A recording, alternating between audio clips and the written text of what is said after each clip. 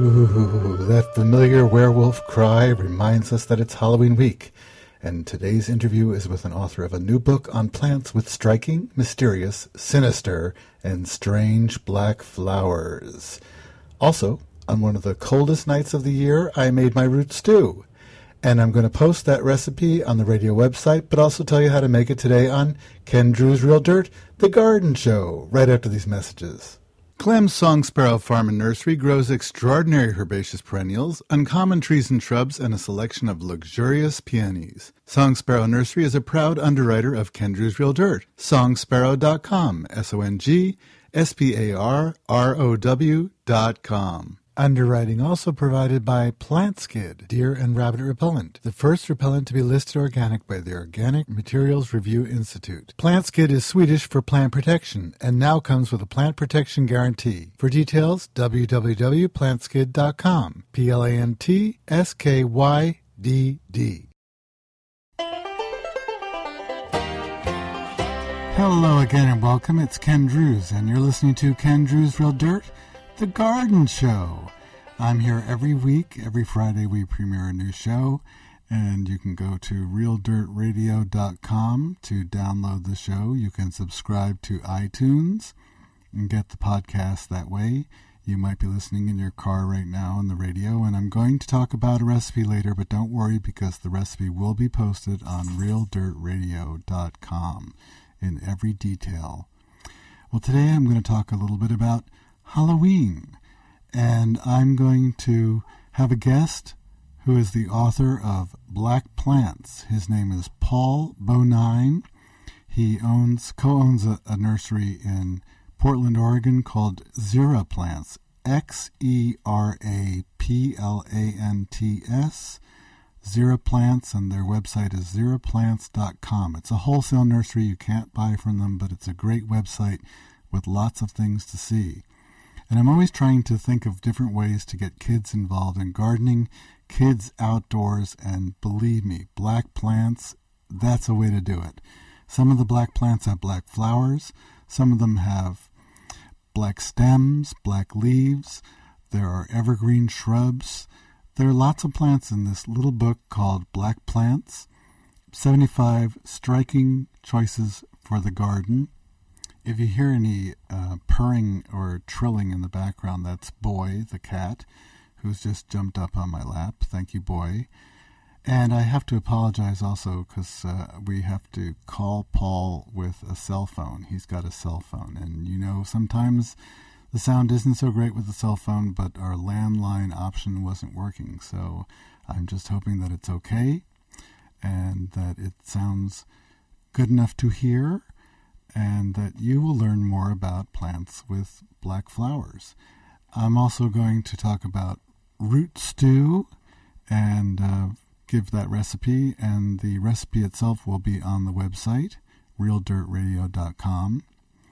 But think about growing some really weird plants, because that is the way to get kids really involved, to have those strange and beautiful and remarkable plants. I think they're all remarkable, but you know me, right? But black plants, certainly incredible. I'm speaking with Paul Bonine, who is the co-owner of the wholesale Oregon nursery Xera Plants and the author of the new book Black Plants, 75 Striking Choices for the Garden. Hello, Paul. Hello. Hi, Ken. Hi. I want to know, first of all, what inspired you to write this book?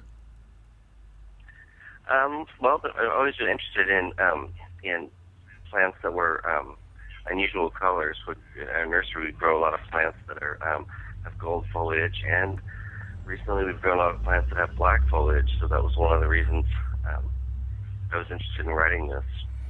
So you have, in the book, you have plants that have black flowers and plants that have black other parts, leaves and black stems.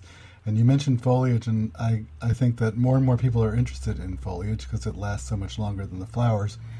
But I think because we're just about at Halloween, perhaps the best plant to talk about first is the taka, the bat flower. Can you tell us a little bit about that? The bat flower, which is a plant native to Thailand, and it grows on cliffs, It has the most unusual flower, I think, of probably almost any flower in the vegetable kingdom. It's got 3 flowers clustered around a large bract, and then whiskers that come out of the flower, and so it's also known as cat's whiskers, and it's kind of a spooky flower. How long are those whiskery things, would you say? Oh, they're up to 6 inches long. And the flower's about how wide? It's about 4 inches wide. Mm-hmm. It's hard to explain even, but it's, especially on the radio, you know. But I think that's about the eeriest flower I've ever seen. But there is a white version, as you know, and that's kind of the angel version of the devil bat flower, I think, and a beautiful flower. That's funny. That sounds good. Well, we all know plants like black mondo grass, and if you live in places warmer than Zone 7 and warmer, you can grow black mondo grass. I can't here in Zone 6. But there's so many plants in the book that you can grow, even if they're tender plants, like that black pearl ornamental pepper, which we see more and more in nurseries and garden centers in the spring, and is really easy to grow, don't you think? Oh, it's really easy to grow, and it's a gorgeous plant. And I think that it's really appealing to people, too, because of the idea that it's edible, but also because it's got beautiful foliage and then those glossy black peppers. I didn't know you could eat it. Oh, you can. I don't know that it's a real high-quality pepper. Is it a hot pepper? I think it's moderately hot. I have a friend that grew it, and he ate them. I don't think he was terribly impressed with the way they tasted. But I don't think I remember him saying that it wasn't a terribly hot pepper. But he is alive. He's alive. He's fine. Yes. To the best of your knowledge. To the best of my knowledge, he's alive, yes. Well, I was talking about how I couldn't grow the black mondo grass, and I have grown coprosma indoors, and it stays green for me. Black cloud. Black cloud needs to be out in full hot sun to get the black shading on the leaves. I think it might be temperature, too. I don't know if you found that to be the case, because you probably don't get that hot in the summer. Oh, we get hot. It was 108 this past summer. Whoa. Yeah, the brutally hot, hottest in years. But no, it seems to like really full hot sun to get the blackest shading that it can get. No, so I'm not getting it because I've got it indoors a little bit. I put it out for the summer, and I thought maybe it was the temperature, because I've seen it be black in Berkeley, California, and I thought, oh, well, it just needs the cold, but maybe it just needs more sun. It could be that it needs more sun, or it could be that it doesn't like humidity, but it takes a while for the transition to happen, so maybe it just took a little bit longer taking it from inside to outside for it to grow black leaves. Well, coprosma is a wonderful plant if you live in the right climate for a hedge. It's sort of like a boxwood with very shiny leaves, and the leaves are green, but they're tinged black on the tips and the edges. Yeah, and that makes a wonderful landscape shrub here. Black cloud is a large, kind of tiered, wide-spreading plant, and it makes a great hedge. And mine makes a great garden plant that's really architectural too. And when you say here, are you in Portland or in the Portland area? Yeah, I'm in Portland, Oregon. Oh, sounds great. Portland is one of the garden cities of the country. Yeah, lots of gardens here, lots of gardening. I used to have a greenhouse on a rooftop in Soho, in New York, and for many years I grew that giant bird of paradise. I also grew the traveler's palm, but tell us a little bit about the giant bird of paradise. The giant bird of paradise, which doesn't take temperatures below about 25 degrees, but it's very different than the bird of paradise that most people think of with the orange and blue flowers. The giant bird of paradise, Strelitzidae nicolai, has purple-black flowers with white on top of them. And the flowers on this very large growing plant, about 25 feet tall, and kind of a fan-shaped arrangement of the leaves, the flowers pop right out of the center of the leaves, and it's very unusual. It's a very, very beautiful architectural, almost palm-like plant in places that it can be grown. And that flower is gigantic too, isn't it? Oh, it's almost a foot long and maybe 10 inches tall. So it's very big. Well, another plant that I've grown indoors with much more success is Aeonium Zwartkop. Now, did you pronounce that Zwartkop? Zwartkop, yes, is the name. Now, I've also heard it described as, or called Zwartkop, but Zwartkop is the original Dutch name of the cultivar.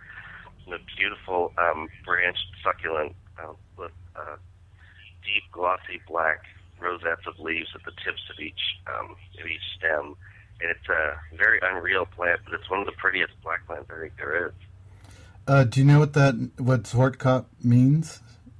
The Dutch? It means black head is what it means. And that's in reference to the black rosettes being at the tips of each stem. Well, I've seen a lot of people in San Francisco and even in the East Bay and Berkeley and even in colder places grow that. I guess it's a Zone 9 or Zone 10 plant outdoors. Yeah, it's a Zone 9 plant. I think temperature is much below about 28 degrees, and it would be fun. But I know it can take a little bit of frost because mine in planters outside will often last till about Thanksgiving or a little bit beyond that year. Well, you have to watch out for mealybug if you try to carry it over indoors, because I've grown indoors, and in the winter, mealybug loves it. Really? Yes. I didn't know that, but yeah, that would make sense, I If guess. you're growing this flat plant that it has a flat top, but as it ages, it loses its bottom leaves, and it'll turn into kind of a tree. It looks like a tree. Like a yucca or something that would lose its leaves and get a taller and taller stem. If you wanted that plant short again, do you know how you might be able to root it or reduce it in size?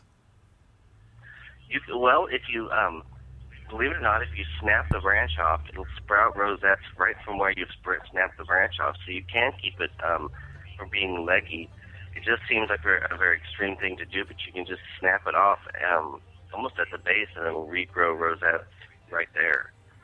It seems extreme at the beginning, but it really works well. Well, we're going to be back in just a moment, and I'm going to talk about some plants that are much easier to grow. So stay with us on Ken Drew's Real Dirt, the Garden Show. PlantSkid Animal Repellent is a proud underwriter of Ken Drew's Real Dirt. Developed for the forestry industry over 20 years ago, no other product has been so extensively tested for long-term efficacy. For details, www.plantskyd.com. PlantSkydd. Clem's Song Sparrow Farm and Nursery grows extraordinary herbaceous perennials, uncommon trees and shrubs, and a selection of luxurious peonies. Song Sparrow Nursery is a proud underwriter of Ken Drew's Real Dirt. Songsparrow.com. SONGSPARROW.com.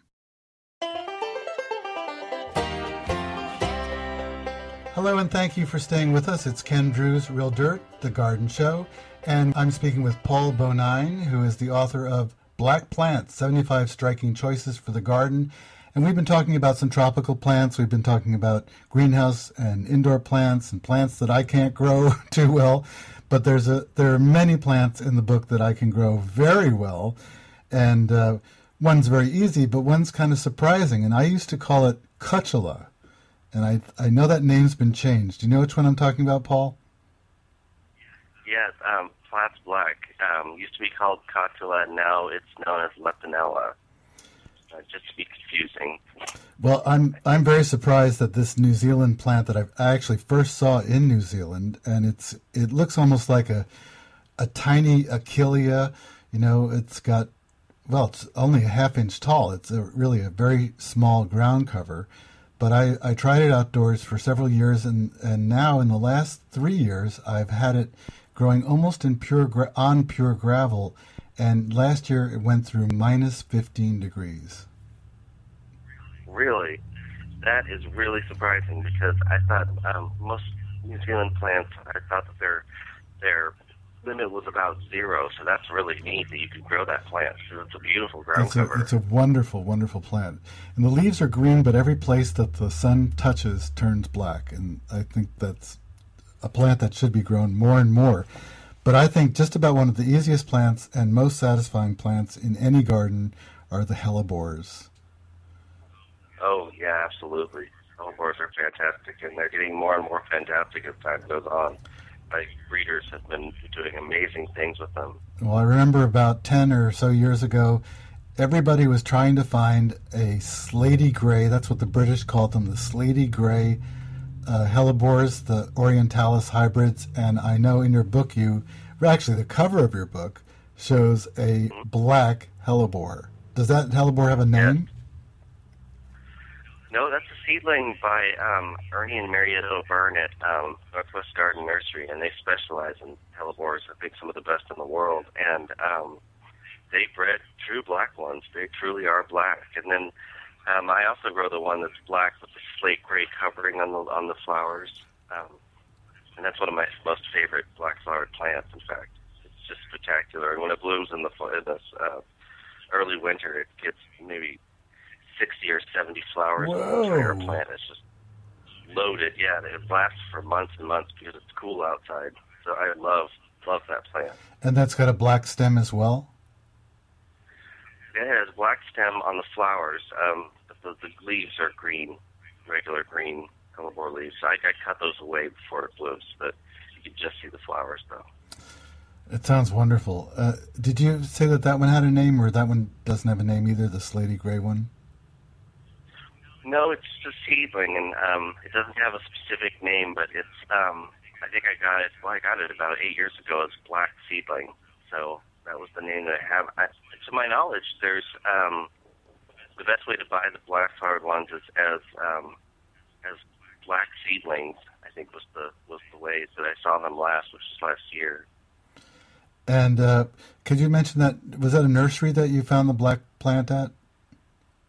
Oh, yes, Northwest Garden Nursery in Eugene, Oregon, and it's run by Ernie and Marietta O'Byrne, and they do fantastic hellebores, and they have a wonderful website with lots and lots of pictures, too, of their breeding program. Wow.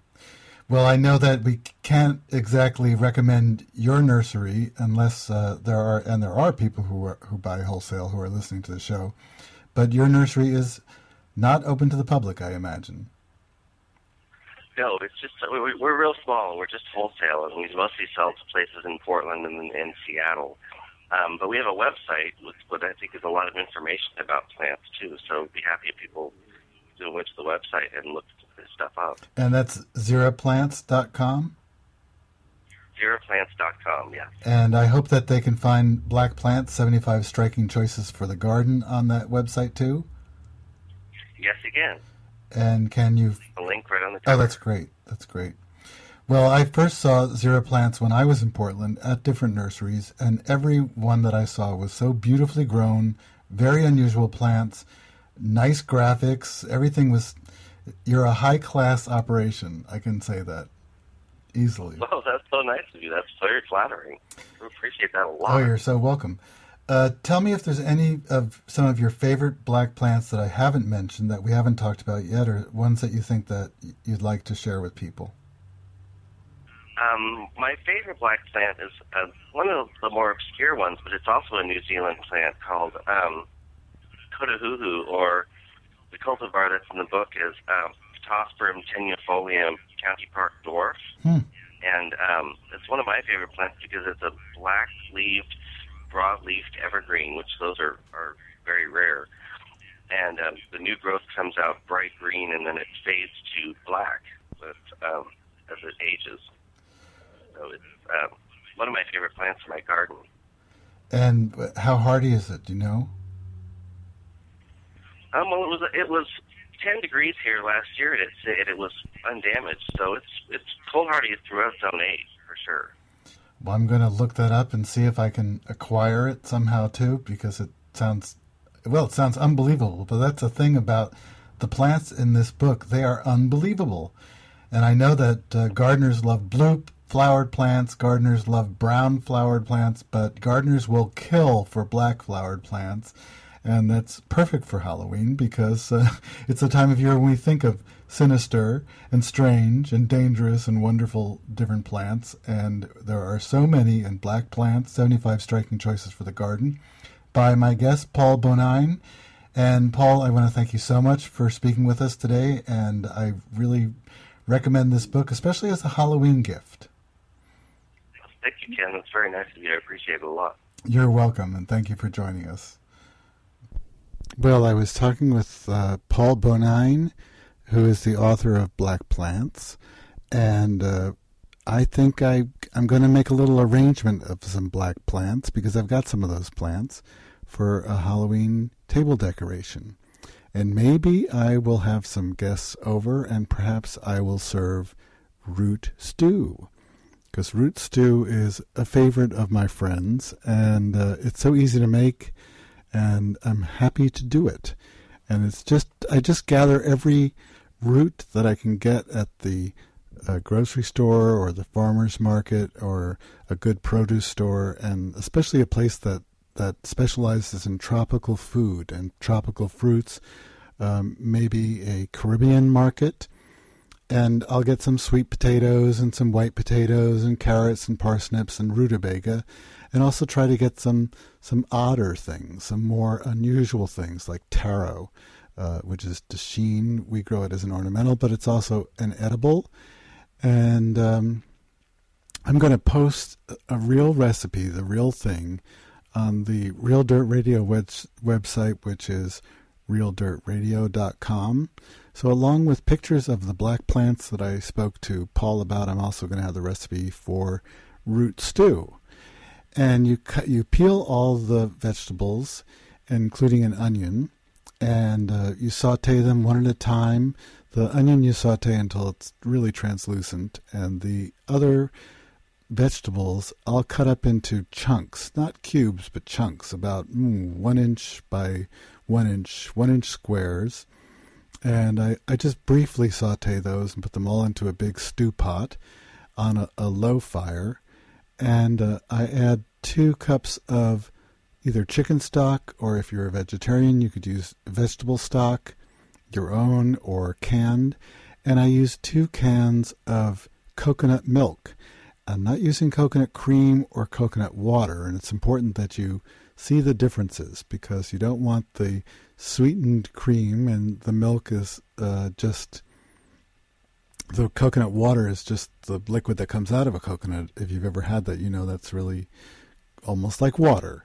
But the coconut milk has a little bit of dissolved and pulverized coconut in it, and that just gives it a terrific flavor. And later on, you can add curry powder if you want to make a curry version of it. I used some Asian 4-spice mix with that, just to give it a little more unusual flavor. And it's a little bit thin, but I thicken it towards the end of its cooking with ginger snaps. And I usually use about 4 to 6 ginger snap cookies and just crumble them up and dissolve them in the liquid. And they thicken the stew and also add a little sweetness and some ginger flavor. And I serve that over rice with a little accoutrements, with some peanuts and garnishes of shredded sweetened coconut, some raisins, golden raisins and black raisins, and you just put those out in little bowls so people can help themselves, and sprinkle that over the root stew and over some jasmine rice or some basmati rice. And it's a terrific autumn dish, and it's great in the winter too. And of course you can make it all through the winter, because these are the times that the root vegetables are all coming in. And I might sneak in a couple of fruits in there, like a butternut squash. Who can resist butternut squash? But I will post the recipe at the Real Dirt Radio website, the complete recipe. So if I've forgotten anything, you'll find it there. And I don't know what that might be, but it's best to have the recipe. It only takes about an hour, including all the prep time.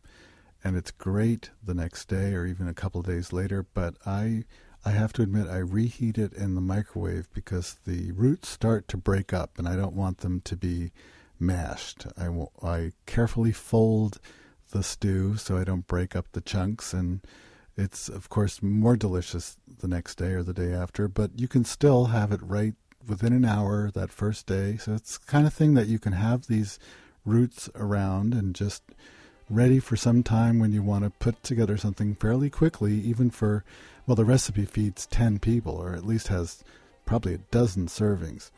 So do check out the website. Check out kendruse.com, KENDRUSE.com also, and the Real Dirt Radio website. And I will see you next week on Ken Druse Real Dirt, The Garden Show.